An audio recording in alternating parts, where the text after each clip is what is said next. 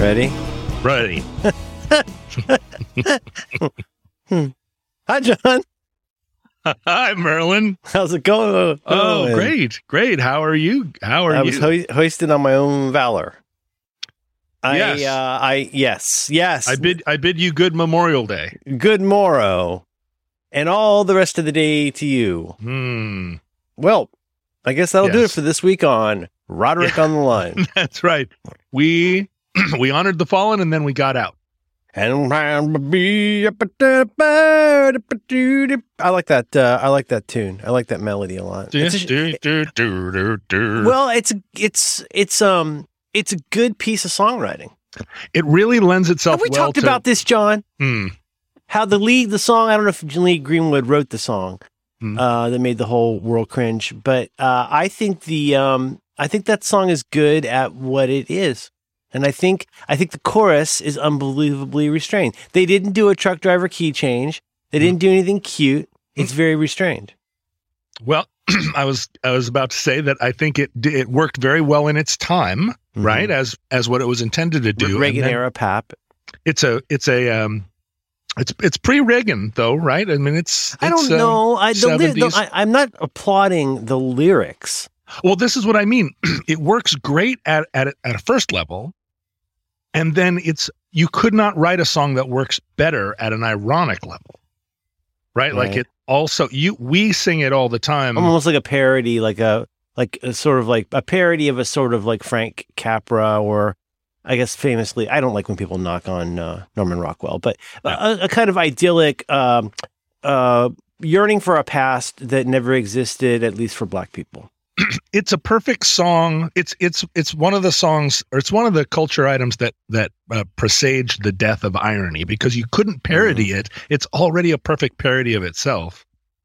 And you know this because now third generation parody, right? Like third wave parody. You can actually third wave. You're saying there's a third way. Third wave irony, yeah. Okay, third wave irony. All right, which is post Gen X irony now filtered through. That turns into fourth wave sarcasm. Exactly. Okay. You can sing the song absolutely all the way through just using the lyrics her and der. And everybody knows exactly. It's like a herpaderp. He didn't even need to write lyrics. He could have just. That's your version of scrambled eggs. Yeah. Herpaderp. I was herpaderp and derpaderp. But only if a thing is herpaderp, right? You can't herpaderp you can't something fake it. It's like if too many people say rhubarb and it sounds like they're all saying rhubarb, it doesn't sound like a real room full of people. There's a limited license herpaderp that should and must only be applied to a true song that is herp and derp. That's right. A thing has to be herp in order for herpaderp to work. Right? You can't just put herp derp on anything, because a lot of things aren't herp and they're not derp. Herpaderp. You're right. Yeah, no, it doesn't work. Nope. A thing has to have intrinsic herp for this is I don't like to say work. this, especially to you, but this conversation is becoming a little bit European, perhaps even a little bit French. It is a little French. Yeah. It is a little French. We're talking about the like semiotics of herp and derp. Absolutely. The difference. So today is Memorial Day, and I can say that on this show because you consistently publish the show the day we record it, often within an hour. I try. and if all the technology lines up and I don't have to lay a wreath, if you know what I mean, I'll be fine. By the way, thank you for coining that new phrase in my pantheon. I've been admonished by friend of the show, John Syracuse, to never mention anything anyone else says in texting, which I honor. And, but you did. I'll be right back after I lay a wreath. Hang on. I'm glad that gave you pleasure on the other end. Okay. Anyway, yes, I try. I like to turn it around, and I feel like, content. Oh God, now they got me doing it. Content. Fuck. I from now on, I'm going to mentally substitute stuff. I just need, and like, so like when people say that somebody's a creative, you can't be an adjective. But a creative or somebody who makes stuff, I feel like stuff, that wreath starts wilting fairly quickly after it has been produced. And so like you got to get it, you got to get it out fast. Like a wreath. Well, you know, the other shows I do now, Omnibus, we are recording shows now that will come out in August. So anytime is Ken secretly joining the space program or something? Because he sometimes has to go. He has to go down to Los Angeles, but also we like to keep a comfortable pad. It was true of Friendly Fire. We had months and months in the can. One of the tragedies of Friendly Fire. Just to be clear here, they're not. Apart from probably some references, the idea is they're meant to be, as a wreath would be, evergreen. Evergreen, yeah. You could like put it out now, or you could lay that wreath in a month or two, and it wouldn't. Sure, you should be able to listen to it anytime. Okay. There are probably 3 months worth of recorded Friendly Fire episodes that are just in limbo forever. Oh, Tears and Rain. Yeah, they're just out there. Talking about French, like do they Some exist? of the great ones. Right. I don't even remember. Maybe the greatest. If you hadn't apologized wrong, would people be out there in the world right now? I think I apologized right. It was just that it's the world that was wrong. It was the herpaderp. That's right. It's the herpaderps that got small, like Gloria Swanson says. And then with Dan, of course, when you record a show, I don't know. This is probably not true of the show that you do with Dan, but when I record a show with Dan, I have no idea when it's going to come out. Could come out that afternoon. Could come out 6 weeks later. I don't know. It's become a little puzzling how the whole process works. Yeah, no, I have zero insight into it. But with you, I know I can make a topical reference. I can say today is Thanksgiving, and listeners who are Johnny on the spot will be like, "It is Thanksgiving."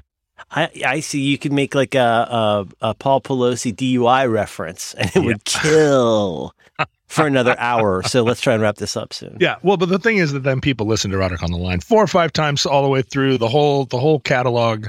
Oh, right. And they get to say, "Oh, I remember that Memorial Day." Oh, I remember what's funny about that, and I have suffered from this. I mean, there's the one kind of reference that dies really quickly. Like, for example, I don't have anything against COVID, No. But like the shows, you say both sides. You discuss. Well, I think there's good people on both novel coronaviruses. For example, like there's a whole season of the terrible TV show Grey's Anatomy that my family and I continue to watch. It's a terrible show, but they did this whole season that like was like done during COVID, and they had this whole like throat clearing about this season's very special season. It's going to address COVID, and then I think what they did was they threw up a slide, an intertitle at the beginning of the next season, and just said, "From now on, we're going to act like that season doesn't exist." Because like nobody wants to hear a thing about COVID, and like you just turn on, you say, "Oh, I'm going to have my relaxing time. I'm going to watch Tim and Heidi talk about fashion stuff." It's like, we're here in our villa because he's Humpty Hump. We're here in our villas because of COVID. Make it work. Shoot an arrow like Cupid. Use a word that don't mean nothing like Loop did. Make it work.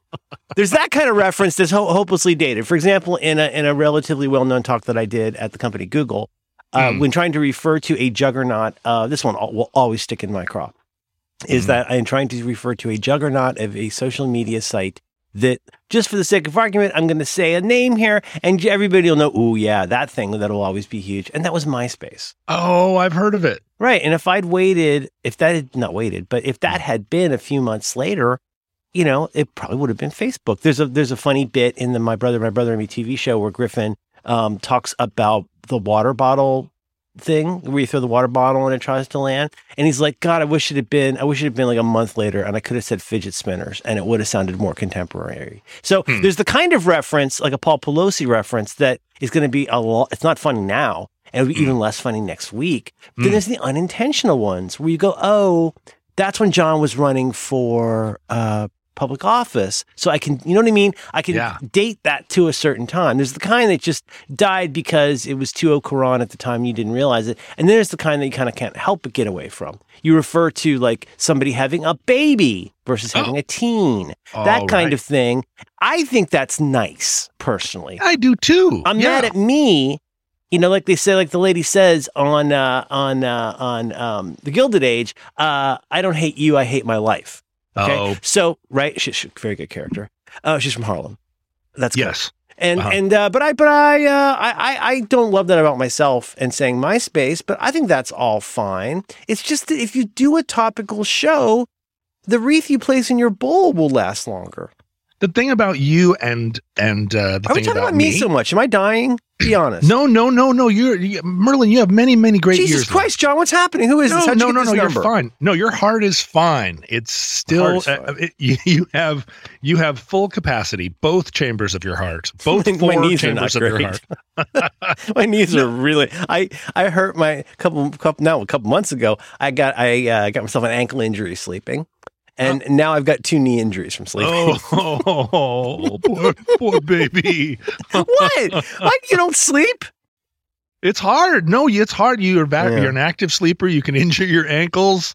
Well, I like to just stay in shape. Just sleeping. I fell on my keys. The thing is, anyway, you like memes. You're a meme. You like memes. I like memes. What are you talking? But we don't. You mean like where cats go yum yum yum, that kind of thing? That kind of we don't. No. Big memes. I'm not talking about little. It's like Washington. I'm not talking about yeet. I'm talking about huge. I'm talking about long memes. I see. Democracy is a meme. Memes, thought technology. So I'm sorry, I interrupted you. My heart's in the right place, but my knees are bad. Your knees are bad. My knees are not great. But no, we like memes, but what's great is that we don't spend too much time on memes, small memes. I brought this up with you recently, that there's things we think about for the future, and it's always a concern of mine, in a way that I would never say publicly, that we keep everything in the canon, or as you like to say, everything that's in the show is in the show, right? Whatever stays in the show stays in the show. I don't even remember what our own phrase is, and frankly, I don't care, because if you sit too long on a toadstool, eventually your ass will touch the ground. Did anyone ever? Yes. Did Greyhound anyone don't float on water? Did you ever get iced? 2004, 2006. Did you get iced? No. Ice bucket challenge. No. I also didn't milk crate walk. Well, no, there was Ice Bucket Challenge, but then there was getting iced, which was a thing that went around the festival circuit one summer, where if somebody walked up to you, knelt on the ground in front of you, and held up a Michelob Ice, and you didn't have some kind of challenge coin, or you weren't able to spin around before and put your finger through the keyhole.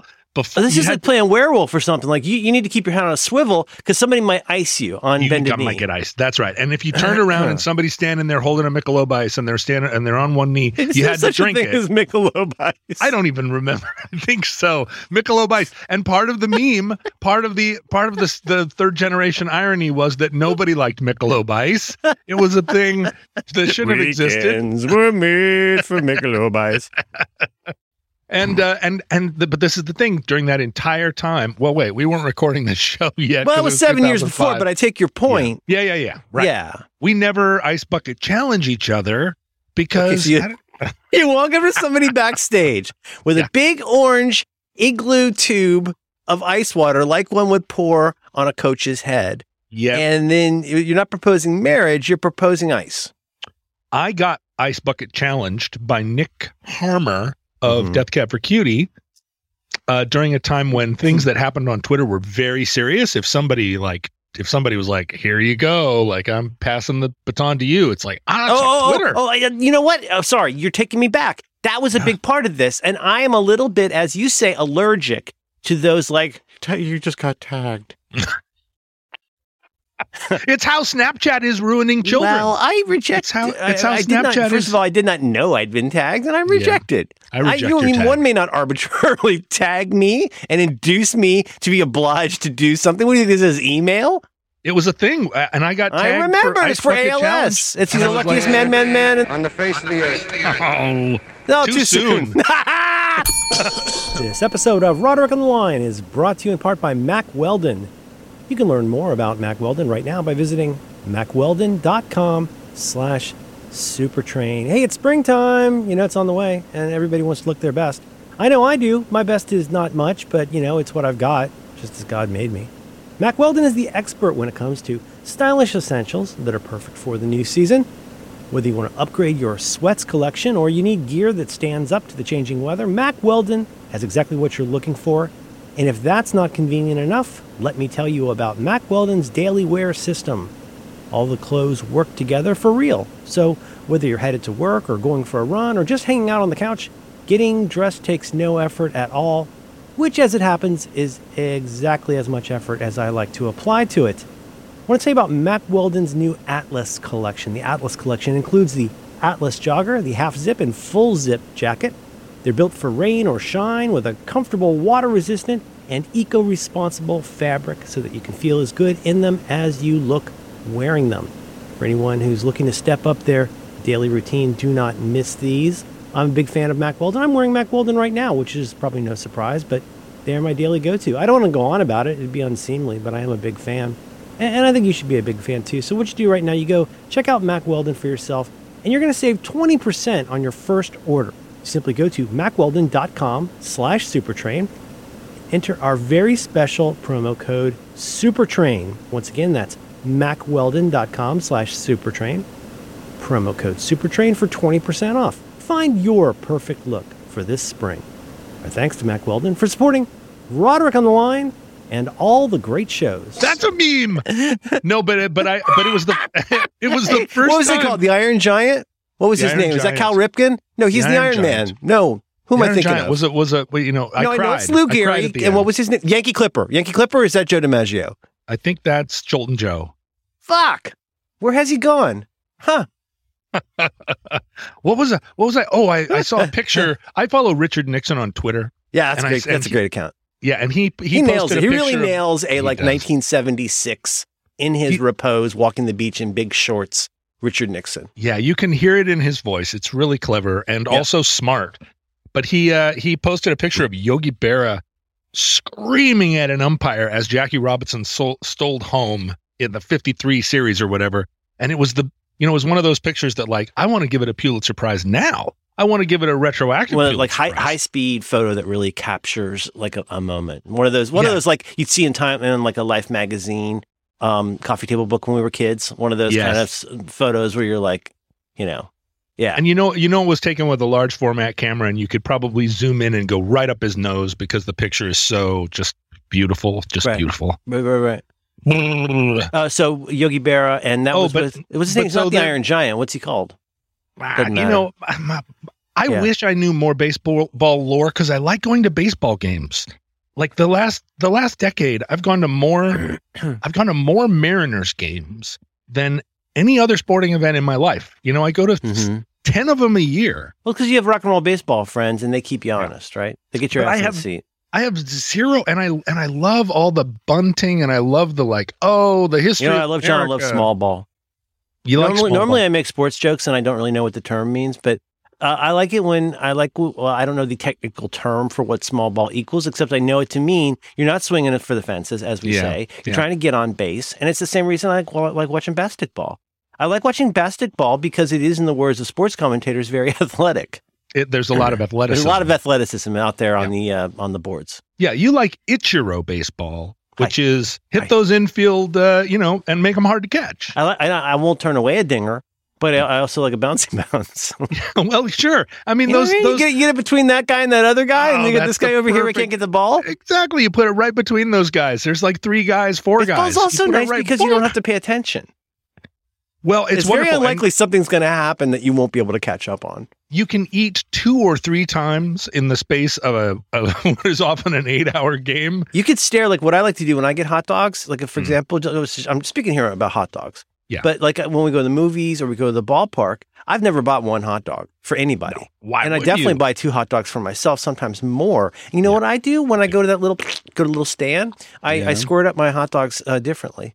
And so, like, I'll break some rules. I'll put my finger in the eye of Yogi Berra. I'll do usually like a straight mustard. I'll do some of the ones with those little bunions and relish. I'll put up that on. I'll have 2 different hot dogs. And the time it takes me for me to ruminate on 2 $11 hot dogs and decide which one to pick, even if I hear and the ball goes somewhere, I'll be able to catch up.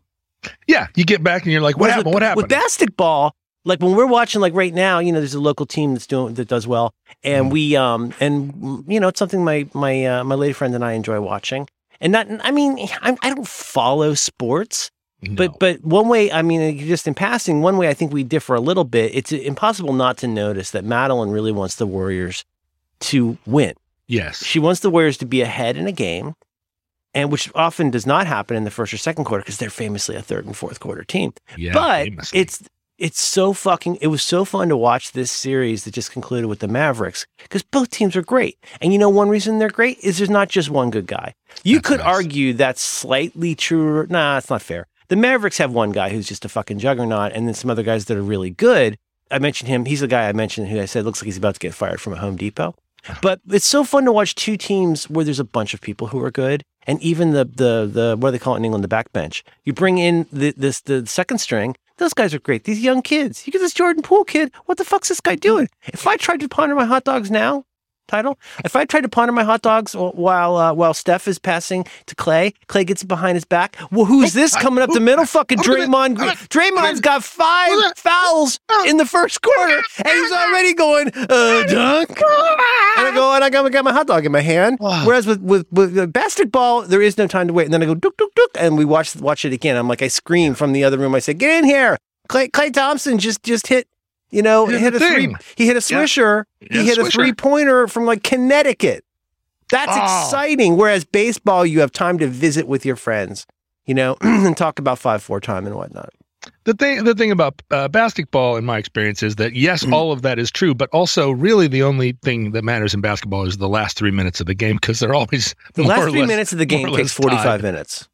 Yeah, more or less tied right up until the end, and you could just, I don't remember which comedian had said it, but you could just watch the last 3 minutes. Oh, it's 1,000% true. 3 minutes long. Also, because you're burning off, like you've been holding your timeouts to use advantageously, right? If somebody gets, personally, I don't believe in heat. I understand the idea of heat. You don't believe in heat?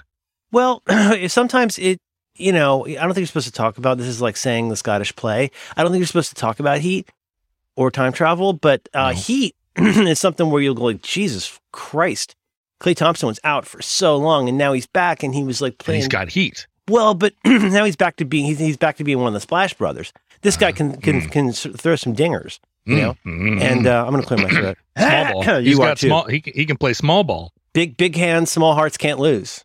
I think we should start a new show that's just sports. We just do sports talking. Just sports with John and Merlin. We just talk about got a sports. real Marshall. Brum, bum, bum, brum, bum, no Beatles, no Hitler. Big wiggle. No, it would be exactly this, and it's just sports. Thing is, so yes, you're going to use your timeouts judiciously because, so heat. Heat is this idea that like a hot separate streak. From yeet. It's not. I don't understand that. Yeet and sus are so confusing to me. And I feel like I'm doing a hate crime on somebody whenever Okay, so here's the thing. You get down to you think you're getting hot. John. Pop quiz hot shot. How does one determine whether one is hot right now? Oh, are they on a streak? Doing a heat check. No, you start out on a streak and then you do a heat check. You do a heat check. Is there like a meter at the bottom of the screen that kind of like goes the roar of the crowd, if you could consider that a meter? Heat check. If you think round is funny, but if you when you're hot, when you're really producing literally visible heat, like stink lines. Oh wait. Do they have? Oh, why do they not have this? Where they have a infrared camera on the game and they show which player is the hottest. Yeah, see, I was gonna say it's a heat check where you try some completely bananas shot when you haven't really set up. You know what I mean? You're off balance, and you somehow get a 3-pointer, but then yes, of course. Oh, you did it, but then wee free hot dogs for everybody. We have detected heat. Heat check. Heat. Sus. And the sorry,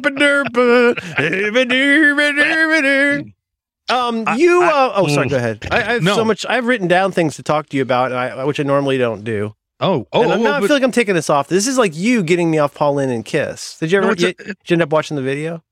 The Paul Lynn and Kiss video? The Detroit Rock City on the Paul Lynn Halloween special. Oh, show? I feel like it was. It was. You posted it, and then there were a bunch of people on my Patreon site that were talking about the video, and I read their comments. It's kind of like I don't go to see the movies, but I do read the reviews. Oh, I understand completely. Yeah, but I never actually watch it. I'm a huge Paul Lynn fan. It's just that Kiss has a way. His face is on my desk right this second. Paul Lynn. Oh, I'll send it to you. I have a hardware device on my desk that has a picture of Paul Lynn on it, and I'll send it to you. Go ahead, please continue. So anyway, there was that. Oh no, but you have things written down, and I always love. People ask me all the time, "Do you guys prepare?" And I say, "I don't." Yeah, it's called life. Look it up. Seem Read like a book. Merlin does, but sometimes it sounds like maybe he does. So, well, you should never know. I mean, Right. Well, you're great at that. You're great at not. I don't know. You're great at me not. I swear to Christ, if I'm dying and you didn't tell me, I'm going to be so frustrated with you. Because it sounds like you might be doing some kind of. I feel like I might be dying. I got these knees, and then and you're being nice to me. I don't know why. No. It's congestive heart failure is the thing we have to worry about. Congestive heart failure. Oh, the other kind's okay. Because the problem is you can't tell. You can't tell until you're out of breath, and you're like, why am I out of breath? You can't tell until you're out of breath. No, wait. Do you know about this? Is this a thing? Yeah, it's a thing. Is this a Dick Cheney thing? Is this when you get the cheese in your lungs or whatever, where like your heart can't move? Yeah, I think it is. Oh shit! I don't want that. Is it occluded, John? Is it occluded? I think it's blockage. There's some blockage, but then your heart gets. And then you can't even lay a wreath anymore. The wall of your heart gets too thick, and then it can't work because it's too thick. The wall's too thick. Huh? The hot tub's too hot. Yeah, the chair's too small, and the wall of your heart is too color thick. Your mini golf balls. Yeah, so so that's in my family. We don't have cancer, we don't have dementia, but our hearts. It's our hearts that are the issue. Now you sound like a parody of a jingoistic song, which would be "Okie from Muskogee" by the great Merle Haggard. Now, a lot of people thought that "Okie from Muskogee" was an anti-hippie song, when in fact it was basically a before its time parody of anti-hippie songs. When he says, "We don't smoke marijuana in Muskogee." But of course he was smoking marijuana. Of course, he's fucking Merle Haggard. He's one of the outlaws. So much Wasn't he an marijuana. outlaw? He was an outlaw, right? He was an outlaw. All right, I'm gonna send you this picture of Paul Lynde, but please continue. Talk about whatever you want. I don't know what I'm doing here. I'm probably dying. It's Memorial Day, and Yes. and I don't know if I told you. Did I tell you that my dad's grave has a headstone now? To respond to a slightly different question, I was not aware that your wonderful late father, who I treasured my time with, I was not aware that he did not have one. He's a veteran. My dad was a veteran. He got a headstone. He was just a corporal. Your dad literally shot a Japanese Zero out of the sky with a sidearm. That's right. So I imagine he would have gotten. I have to imagine. I don't mean any disrespect to those who served. In the blue or the gray, but it seems to me that the more things like shooting a Japanese Zero, you eventually get like a Chinese family or Jewish family sized, hilariously large, approaching mausoleum, Stanley Kubrick style gravestone that like sings and like reaches up into the sky. My dad's looks like a cafeteria tray. Yeah. Well, we don't live in Brooklyn, so we don't have a we don't cemetery live in Brooklyn, in Muskogee. New York, stupid. No, San Antonio.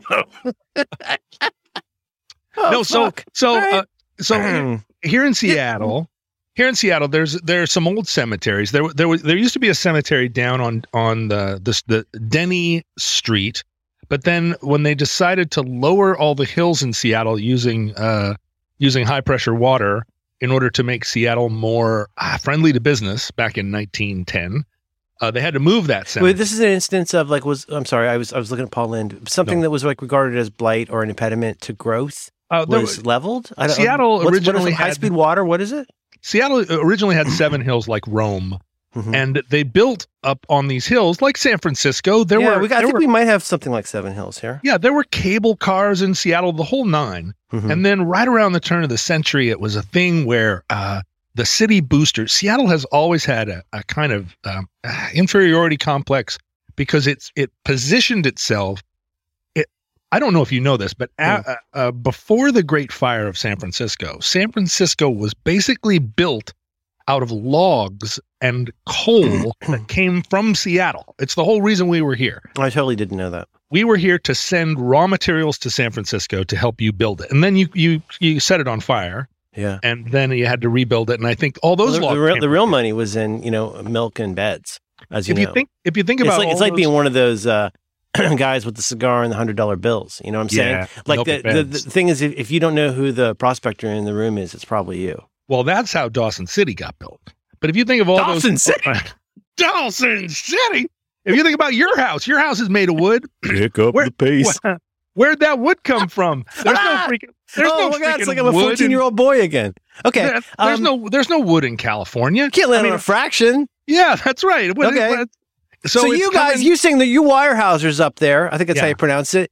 Did you say Weyerhaeuser? Yeah, Weyerhaeuser. You Weyerhaeusers and whatnot, and all of you Bellinghams up there, you guys are selling us morning wood, then we're putting it in the service of panning. Yeah, you're making. There's no San Francisco without really, really hateful Catholics and Seattle is what you're saying, or PNW writ large. True.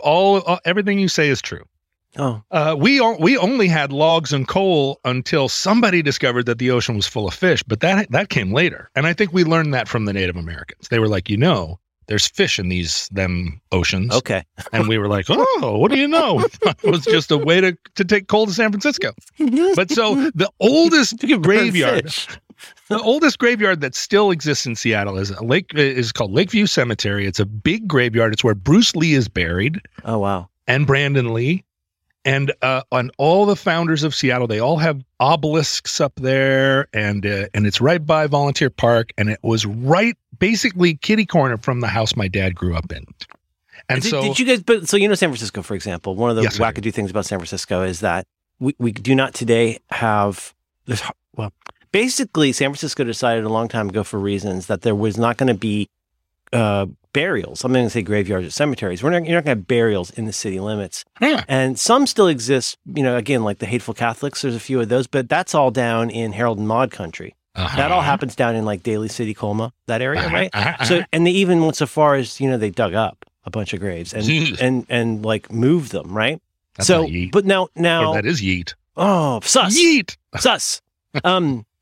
And my question to you is this: like, did it start out? Oh God, we got to talk about the thing I sent you, Strong Towns. But so it starts out as like there's a graveyard over here, right? Yeah. And like, did you guys have like a graveyard district?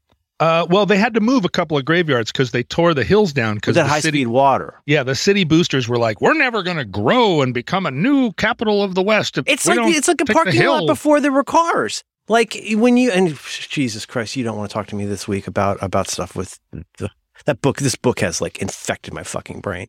Yeah, and now you're like, oh my God, you want to go replace this area with like this block sized area, which currently produces, nobody likes it because all the stores are little and it could be a goldfish store or a vape shop. Ooh, we don't like that. Taxable revenue on that a lot higher than this fucking 1 month old big box store that nobody wants with enough parking for a fucking Disney park.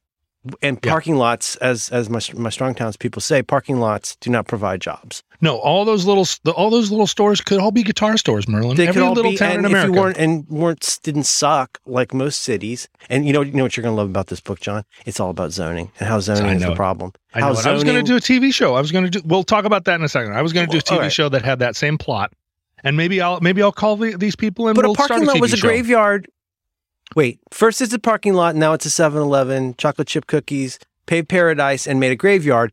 The unusefulness of a parking lot is perhaps analogous to, this is meant as a question, but sounds like a comment, in early days of Seattle and growing beyond the ramshackle huts. If you think about Brooklyn, did a graveyard become like the equivalent of like, holy shit, we don't have cars to park here. We're parking, it's a parking lot for dead people. It wasn't that. It was, like the founders all had to be buried somewhere or their kids that died of typhus. Oh, if you think not outside of church. I don't know, maybe at the very beginning, but the church is all burned down because, that's what happens. But if you think about Brooklyn, New York, it's 1/5 graveyards. Brooklyn, New York's got all those. You can walk up and go see Alexander Hamilton's grave. I think he's outside of church. Yeah, it's all those mafia graveyards where they're all standing around, and it's Paulie didn't move fast because he didn't have to move for anybody. But in Seattle, they moved the old graveyards. Danny. So there's 2 graveyards up on Capitol Hill. One of them is a Civil War graveyard that people don't really know about, and it's full of Confederate veterans of the war. Because you guys fought on Confederate side? No, we didn't. But they had to bury him somewhere. We weren't a state at the time, but a lot of Confederate veterans moved west after the war and came here, and so there's they all died of old age. But there's a Confederate graveyard here that recently nobody even knew it was there. It was just a place to walk your dog. Because it didn't have a fence around it, it was just kind of in the middle of a neighborhood. Yeah, there's a point where the people really drop off on the maintenance of things like that. It's like you know what I mean? It's like you reach a point. Yeah, the last great grandmother dies, and then somebody mows it. There's a There's one proud boy. There's with like $100. A proud boy with a Mike Brady mower who goes up there. Probably somebody put some money into an endowment to maintain it, and it probably has $50 million in it right now. But there's only one law firm that administers it, and the lawyer is 89 years old. Pryor were alive, and he could make that movie. You could find out, like, and I'm not saying like he plays a little boy, but it would be a little bit like The Toy. Yeah. Or something like that, where then he would become you know what he is? He's the lawn guy. He's the caretaker. That's right. Yeah, he's like the Chance the Gardener guy. He comes out, and then they discover we don't know who else to give this money to.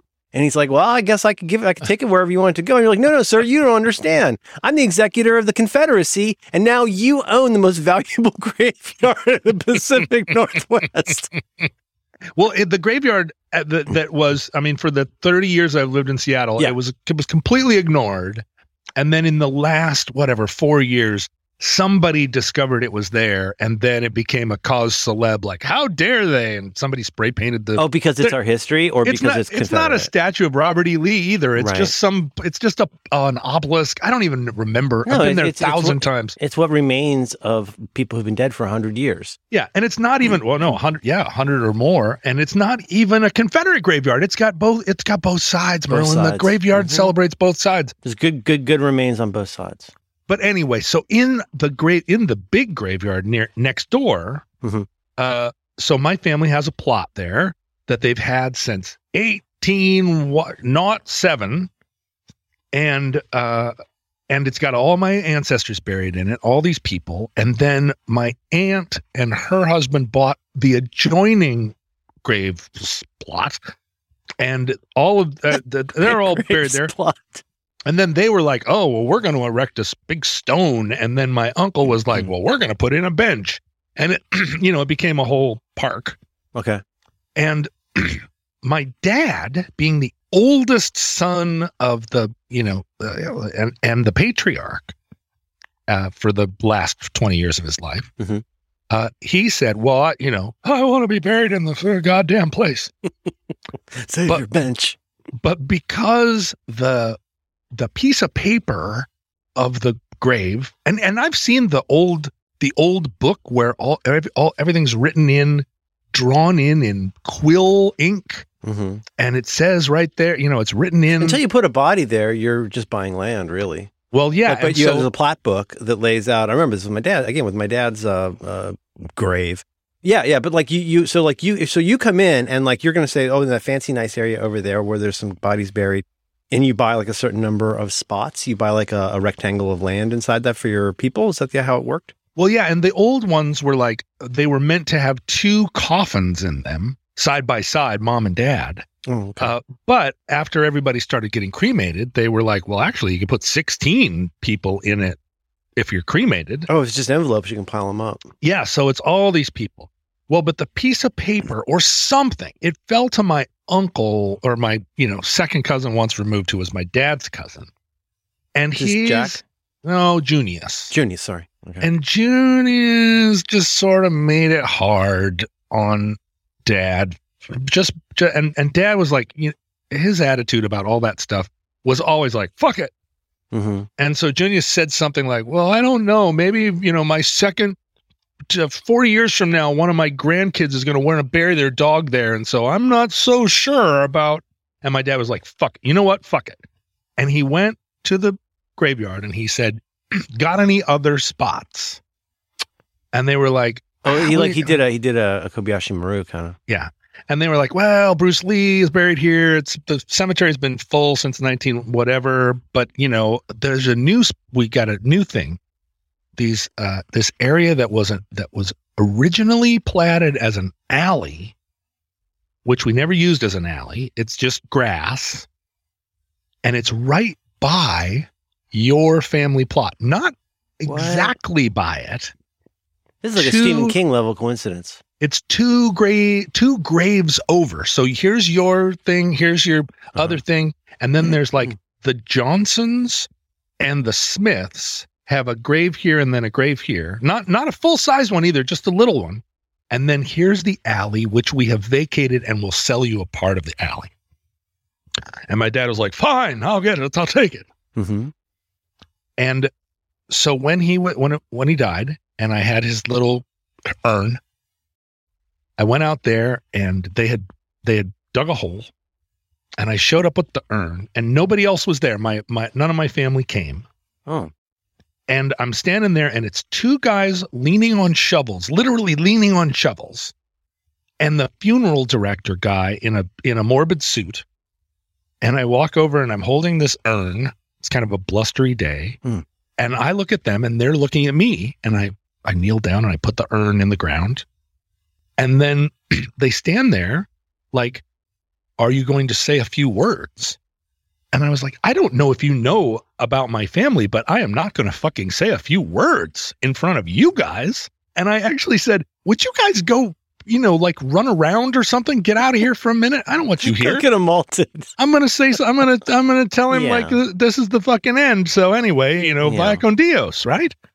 Because I put his pilot's license and some chocolate bars in the thing. In that instance, you strike me as, the exception that proves the rule, I guess, that like you are not the kind of guy who's going to do a speech for clapping in front of 3 employees of the graveyard. No, I'm not going to say 1 Corinthians 13 says, and so they kind of like, I don't know, politely turned their back, and I put it in the ground, and I kind of I gave him like a I'll be back later to talk about this, stay your death, like go with God. And they were surprised that I had nothing prepared. And it wasn't a thing. I didn't expect anybody to come. This was just a thing. Susan was in Indonesia. It's also just weird. I'm feeling a little bit like shivery about this, because it's one of those things where you circle back around to something that started as a real thing, became a metaphor, and then circles back. Like you're burying your father. Well, but when people say like, I got to go back to, I got to go back to Saskatchewan to bury my father. Well, like you were literally burying your father. Except not entirely, because he, in the later years of his life, just save some for sourdough. Yeah, he said, "Here's what I want. I want you to take some of my ashes out to the middle of Lake Washington." It's like you and no potatoes. And I was like, "All right, in the middle of Lake Washington, what's that about?" Are you writing this down? One time, I swam across Lake Washington. Uncle Jack was in a boat. And I swam the whole way, and I want my ashes in the middle. And I was like, all right, middle of Lake Washington. And I want some more of my ashes up on the top of Mount Alyeska. All right, Mount Alyeska, got it. I'm going to take some up in a little jar up into the wind.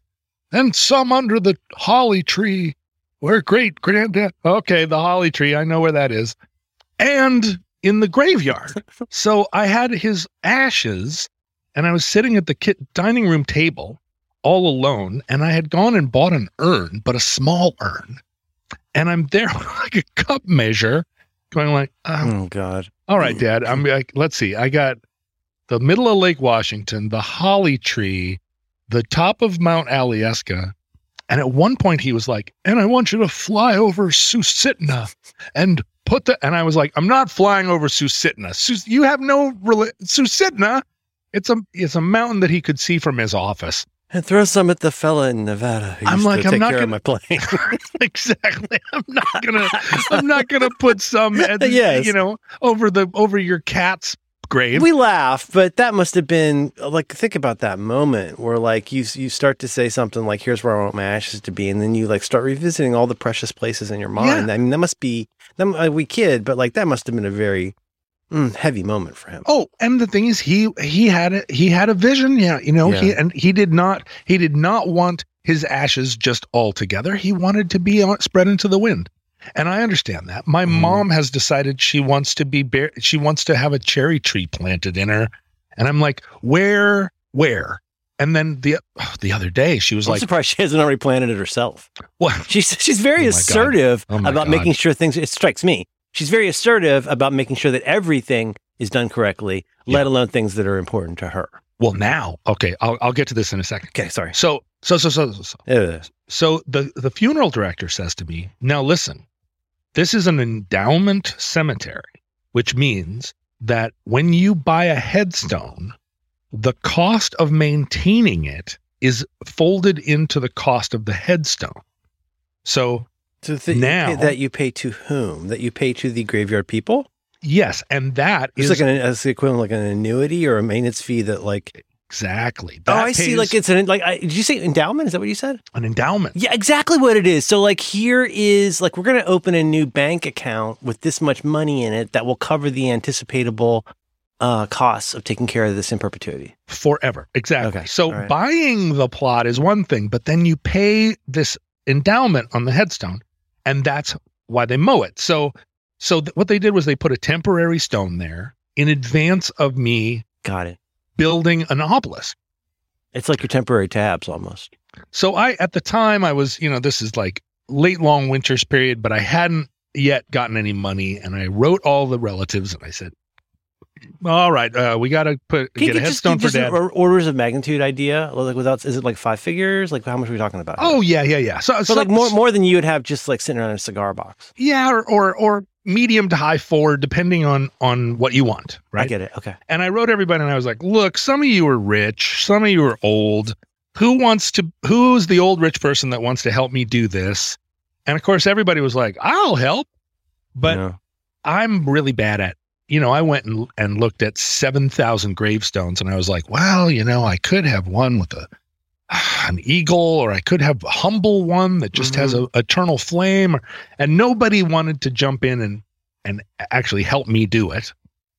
And so the years went by, and the groundskeepers... He's not going anywhere. Well, but the groundskeepers, unendowed, did not maintain the stone, and they're grew checking a clipboard of who's endowed and who are the sad bastards that are not endowed. And if anybody did come to go visit that site, they'd be like, oh my God, what is happening at, in this case, Dave's grave? Well, so they didn't weed whack it, and the ground grew over it, and then it was lost. How they get you. It was lost. What? They mislaid where he was? Well, I mislaid where he was. Don't they have surveyors? Well, except it's in this alley where there was no other graves, so it's just a long green. So we go to the cemetery all the time because our whole family's buried there. We have events there, and so we're there every year, a couple of times. Be a good place for neighborhood stick fights. 20 people standing around, and then I would walk everybody over kind of 15 feet up and 4 feet to the left, and I would go, it's around here somewhere. And we would stand there and kick the grass and talk about Dad. And it felt somewhat appropriate that he was over here somewhere. Well, so a decade goes by, and several times people have said to me, whoa, what are you going to do with the headstone? And I was like, I got this eternal flame, but then this other one in black marble that has Dennis the Menace on it. And then, and there was a guy for a while that was building them out of lucite. I thought might be cool. Nothing happened. You mean like an award you'd give to a salesperson? Yeah. And like the MTV Music Video Award. Or like for best kiss or whatever. Yeah, okay. Well, so earlier this year... I'm sorry. It would be kind of funny to see, obviously it would be funny to see a not far from the most expensive bowling trophy, but one that was like, not a showy bowling trophy, but if there was a bowling trophy that just said Dave on it. But also I do like the idea of one of those like lucite Cable Ace Award looking things. That'd be amazing, right? With like a little Model T on the top. Definitely shot down a 0 with a 45. Anyway, earlier this year, my brother Bart, who has just retired, he writes me and he goes, I want to put a gravestone up for Dad. It's something I want to do. And I was like, oh yeah, that would be great. Well, within a week, he has sent me a gravestone that he's designed. Whoa. And it's very tasteful. And he goes, what do you think about this? And I was like, that's amazing. I mean, it's been now 16 years since Dad died. 16 years? Is that a fact? Yeah, and I lost or 15 years. I lost the gravestone many years ago, or his temporary one. And what is happening? And he was asking me like, is this okay? And I was like, well, yeah, but the eternal flame. And he was like, no, screw you. This is going to be real cut and dry. Bart's taken over. He's taken over. And I was like, yeah, but I mean, what if we wanted to Corinthians? Yeah, right. And he was like, nope. And so he had this stone done, and he was like, I'm going to put the Navy I'm going to put the seal of the Department of the Navy on it, because Dad loved that he flew for the Navy. Mm-hmm. And I was like, do it. And he was like, I'm doing it. And then Has Bart always been this on point? Wasn't he sort of from like in the missing Roderick generation? Yeah, Bart was a rock musician, and Bart was the guy that would come over to your house for a half an hour to drop something off, and then he would call you 2 hours later and go, I think I left my wallet there. And you're like, and now he's like the fucking project guy. Yeah. That's cool. So good for him. So boom, boom, boom, boom, boom. The gravestone appears. And so I had gone and talked, and I'd forgotten about this. I had talked to the funeral director at some point a decade ago. And he said, well, the thing is that because your dad's gravesite is in the alley, the stone has to face west. And I said, every other stone in the graveyard faces east. So when you walk into the graveyard, because son, I have no idea. That's how they built it. Okay.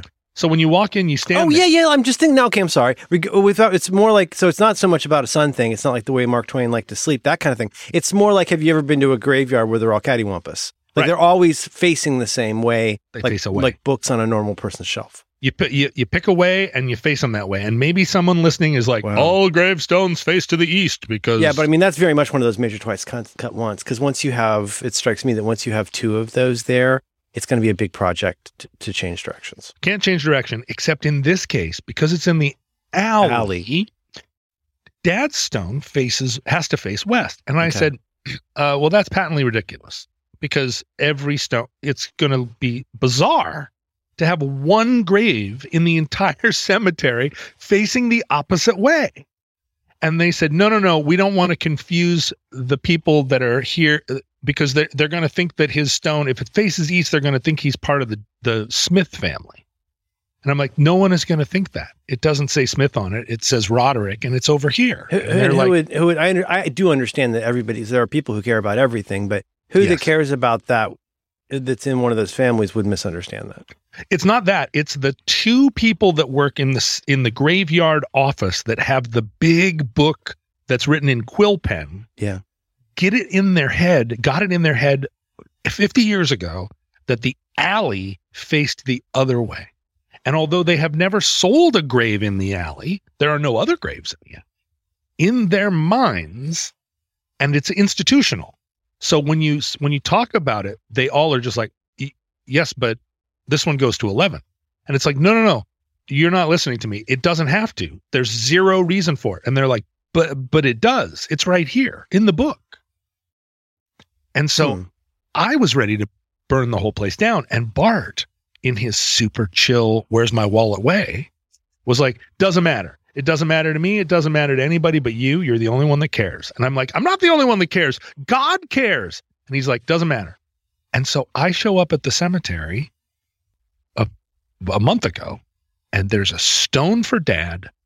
It says David Roderick. It has a big Navy seal on it. And then my Bart engraved "The Sky is Open." What? On it. Which is... well, I know that phrase from something extremely specific to you. It's the title of a song by the Long Winters about my dad that Bart was like, I always thought that represented him well. The sky is open. Bart is an MVP. So, but the stone is this graveyard has 2,000 people in it, including Bruce Lee, if I mentioned. Yes. And my dad's stone is the only one in the whole place that faces west. An American original. So there was a big event. All my family was there. They must be so pissed. Well, there are a lot of people in my family that are conventional and several that are not. We're all there, 25 of us standing there. We all go to the regular gravesite where everybody is. And then it's like, well, let's go see the new stone for Dad. And it immediately became the new place that we all go. Oh my God. Nobody wanted to be over at the other place with the bench and the stones and all that. They all just wanted the coolest stone in the graveyard. They wanted to stand around this bass-ackward stone over in the alley. You could. I mean, there's like that scene in Duck Soup when where Harpo walks in backwards with the deerstalker hat and it's got the fake beard and the glasses on it on the back of his head. maybe you could make a separate. Oh, in comics, you might call this like an alternate cover. Or like, you know what I mean? Like a fan pressing. Maybe on the other side, there could be something different, like Harpo's head. Well, that's what the cemetery guy said. He said you can put whatever you want on the other side of the stone. And I was whiteboard? I was like, isn't that going to confuse the shit out of the Gatorade? Smith family? Like, what the fuck are the Smiths going to think? Dad's looting. But no, so we're standing there, and it's a flat stone, and I could just hear my dad's just like, ha ha. I didn't want to be mawkish, but how do you think your dad, like, well, maybe not at the time before he passed, but like the nominal mawkish looking down. Do you think he'd get a kick out of that? Oh, he thinks it's hilarious. And he'd love the Navy SEAL, right? He loves it. He loves it. And he likes that there's a lyric on it. But the thing is, I absolutely 100% know that when he bought that plot, he had no idea it faced west. He was just like, whatever. And they were like, sure. Well, these face west. And he's like, it doesn't matter. But so we're standing there, and my mom, who divorced my dad in 1971 or 72, who hates my dad's family, or always did. Yeah. Who wanted to be buried with a cherry tree in her. Somewhere or wanted to, she still talks about getting on an ice floe. She's like, I don't know. I feel a little peckish. Maybe I should just go get on an ice floe. I don't want to say something culturally or religiously insensitive, but there's nobody of my personal acquaintance in my lifetime who's more deserving of a Viking funeral than she wants a Viking funeral. She should go out. She should go. You could go over to REI. You could probably fit this right into your large car. Go over, get her some kind of canoe. And just set her out there and have one of your bowmen. Oh well, this is the other. No, she I think wants to still be alive and standing, holding on to the mast, looking back as we. Oh, so however she goes to sea, be it on a floe or on a boat, like she's standing there with head held high. Yeah, that's what a fucking great way for. I mean, I don't want. Well, you know what I'm saying. I'm not going to say the words, but God, what a great way to go. Yeah, that's how she envisages it. But we're standing there. We're looking at my dad's backwards. That's like me dying of shame about something that never happened. I mean, it's so perfect that, like, you know what I mean? Like the same way we should have a bespoke death that encompasses the life that we lived. And in your mom's case, fucking A. And she could be out there like making improvements to the flow as it's going out. As it goes out, as it slowly melts around some rows, putting some rows of flowers in. Yeah. Well, no. So she looks at me. She looks down at Dad's stone and she goes, why don't we buy all these plots here in the alley and we'll just start a new thing. And I'd like to have a stone here too. Wait a minute. So she's setting for a moment. Well, the thing is, if you buy it, you have the option. Yeah. Right. So she wants to. She's still, her main idea is still the cherry tree, but this would be like her plan B. I don't think she wants any of her remains there at all. Okay. She just said, I want a stone in this cemetery so that when everybody comes here, there's a place. Yeah. Because 100 years from now, if there's a cherry tree, it's not going to have a sign on it, but there's going to be a little stone here. And I said, wait a minute, you want a stone next to Dad? And she was like, yeah, who cares? What the fuck? Why not? And so all of a sudden I'm talking to the cemetery people and I'm like, well, you haven't sold any of these other alley plots. Like you went to a restaurant and you're ordering a dinner to take home. Hey, as long as I'm here, could you get that clipboard out again? Goddamn alley. You can have a backwards plot. You can have a backwards cemetery in the middle of the cemetery. Speaking of the French, that is a very crazy structuralist, like deconstruction sort of idea.